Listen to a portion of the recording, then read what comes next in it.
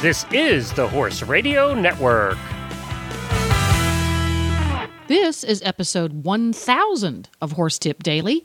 A different horse tip, a different equine topic, a different equestrian expert every day. Horse Tip Daily brings the world of equine knowledge to you, one day at a time.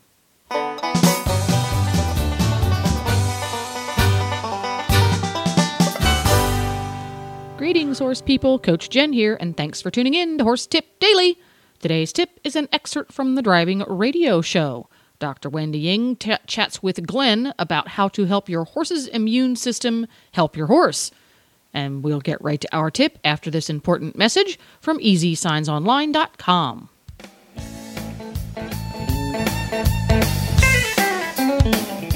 This week's EasySignsOnline.com spotlight product is their New England Style Farm Signs, their most popular line of signs. New England Style Farm Signs are very durable and designed for long-term outdoor use with no maintenance required, no wood to rot, and no paint to peel. They will outlast the old style painted wood signs by many, many years.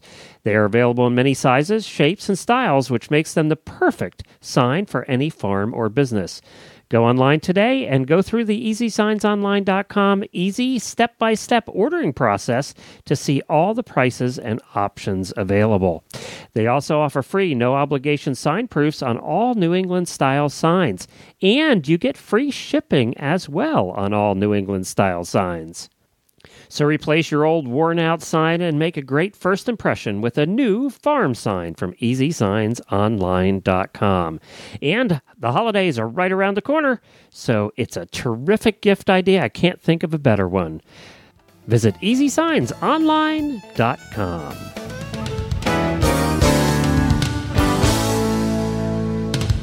And now it's time for Dr. Ying's traditional Chinese medicine update. So this week we're talking about the immune system and how to boost your immune system or your animal's immune system. And the reason that I came up with this topic this week is because we've all been listening to the news about Ebola, right? Yeah. The Ebola. Remember, every time we were on the plane, I said we're going to catch the Ebola? Yes. And once you put a V in front of it, that's it. Wendy's about ready to quit traveling anywhere. I know. I hate traveling anyways. I used to just be worried about the flu. Now I'm worried about hemorrhagic viruses. So as we know, Ebola is a virus, right? Right. And there's no cure for that, right? So in Chinese medicine theory, what we think is that's like a pathogenic enemy, and it tries to get inside your body to cause disease. So how you fight that is you have different layers of defense, right? So you have your outer layer of defense, which is what? Your skin, right? So your skin is a barrier. If you have any cuts, or like if you get bitten by a cat, the bacteria in the cat's mouth breaks your skin, your first barrier, and then you get infected.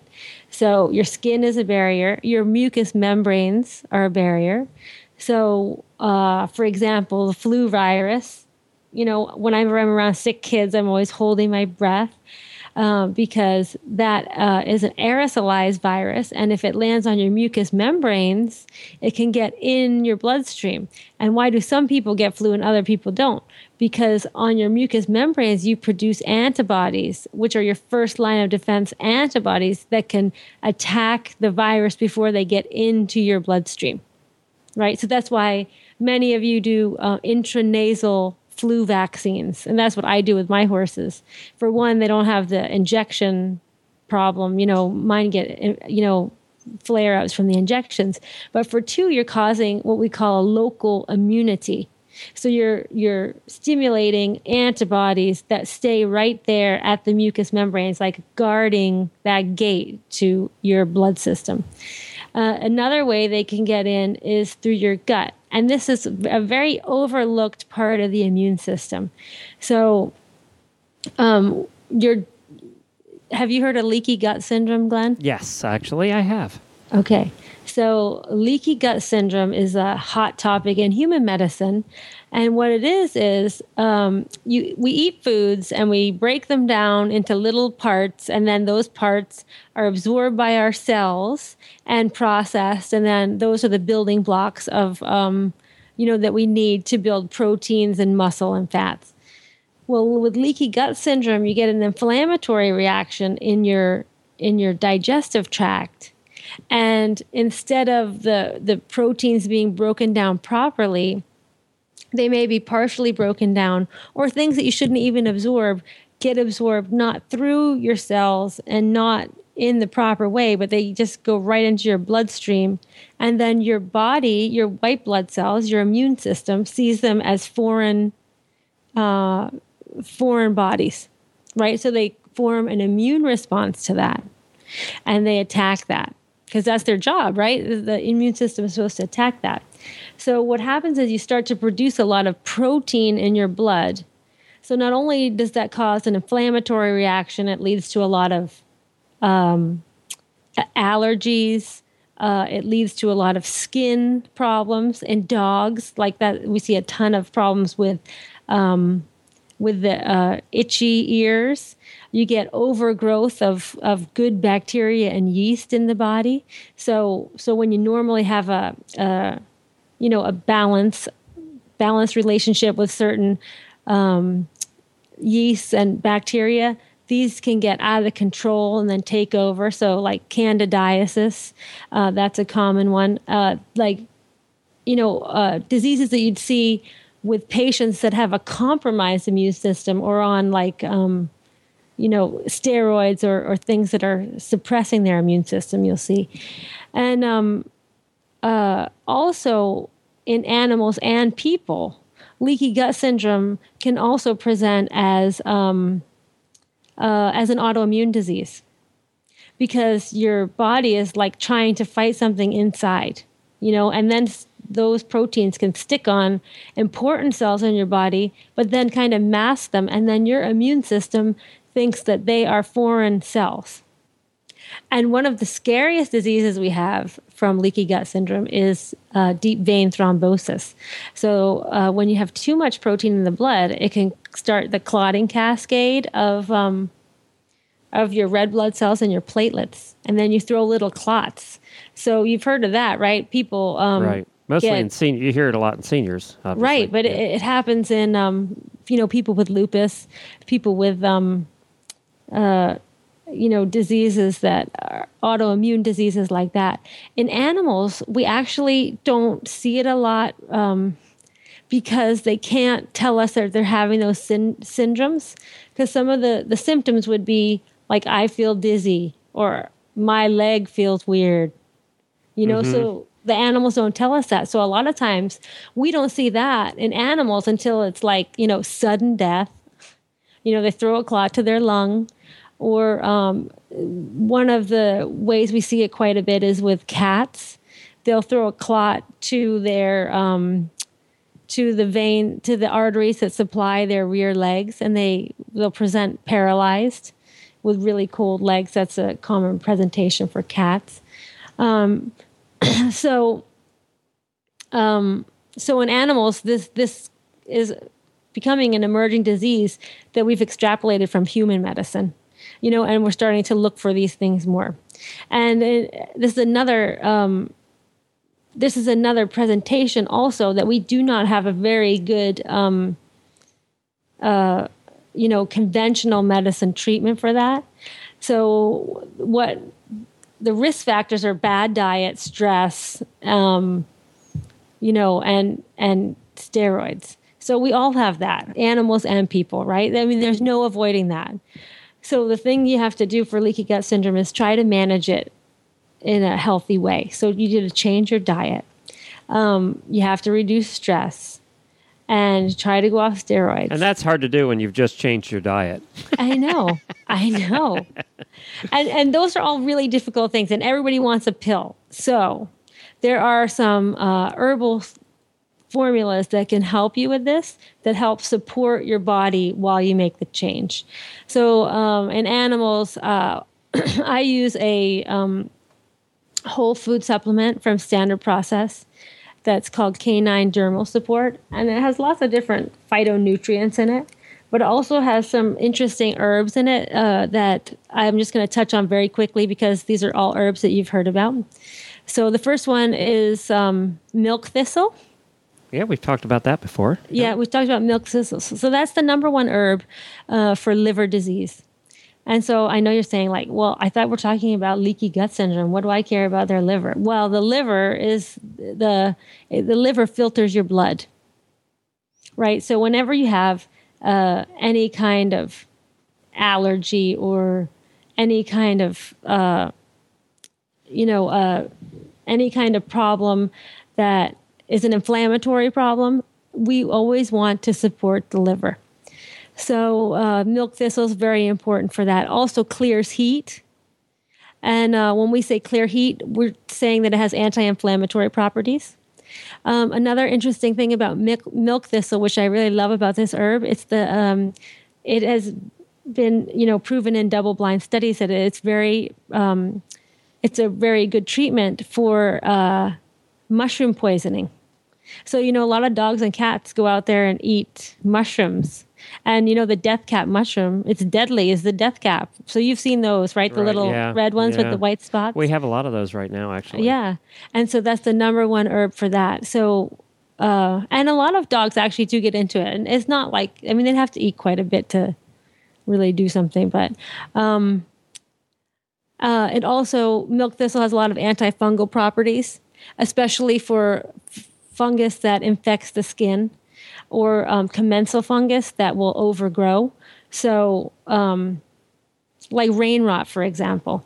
Horses all have that kind of rain rot organism living in their skin, but it's only when they get compromised that it attacks their skin and they get the scabs. So another interesting herb there is Indian gooseberry. And Indian gooseberry also clears the heat, and so it's good for infections because it has antimicrobial activity. And it also helps regulate your sugar. So that's really important with any herbal formulas that are supposed to help with inflammatory diseases.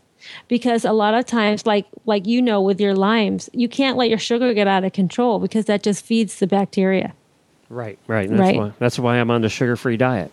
Right. So if you can keep your sugar at a regulated level, you won't have these spikes.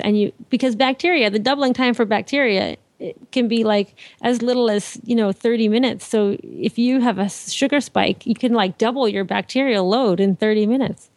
So it's really important to keep your sugar at an even level. The next herb that I want to talk about is really awesome. And I never used to think about this until I moved to Florida, but it's Spanish moss. And Spanish moss has been used in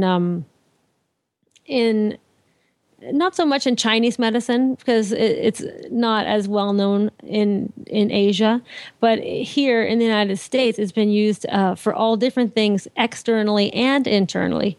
And it actually has lots of activity against gram-positive bacteria, and it's antifungal, especially against Candida, which is like the number one yeast that causes pathogenic lesions in dogs on their skin and in their ears.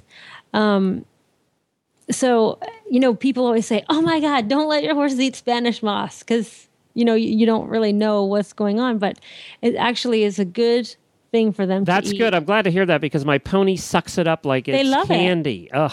I know, because if he's wearing his muzzle, he figured out he can't get to the grass too good, but if there's Spanish moss in the ground, he sucks it in like spaghetti, and you'll see this long thing of Spanish moss coming up through his muzzle.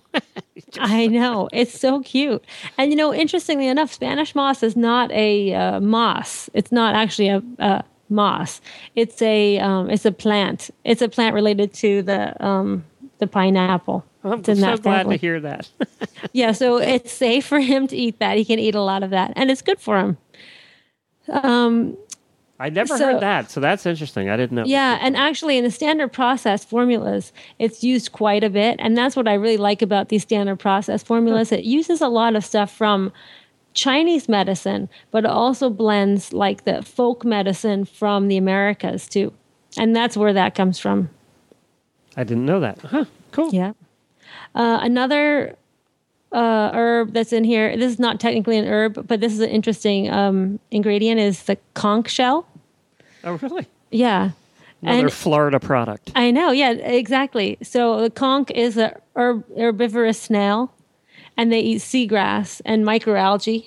So we all know, like, microalgae is like, you know, the best thing you can have for immune problems, right?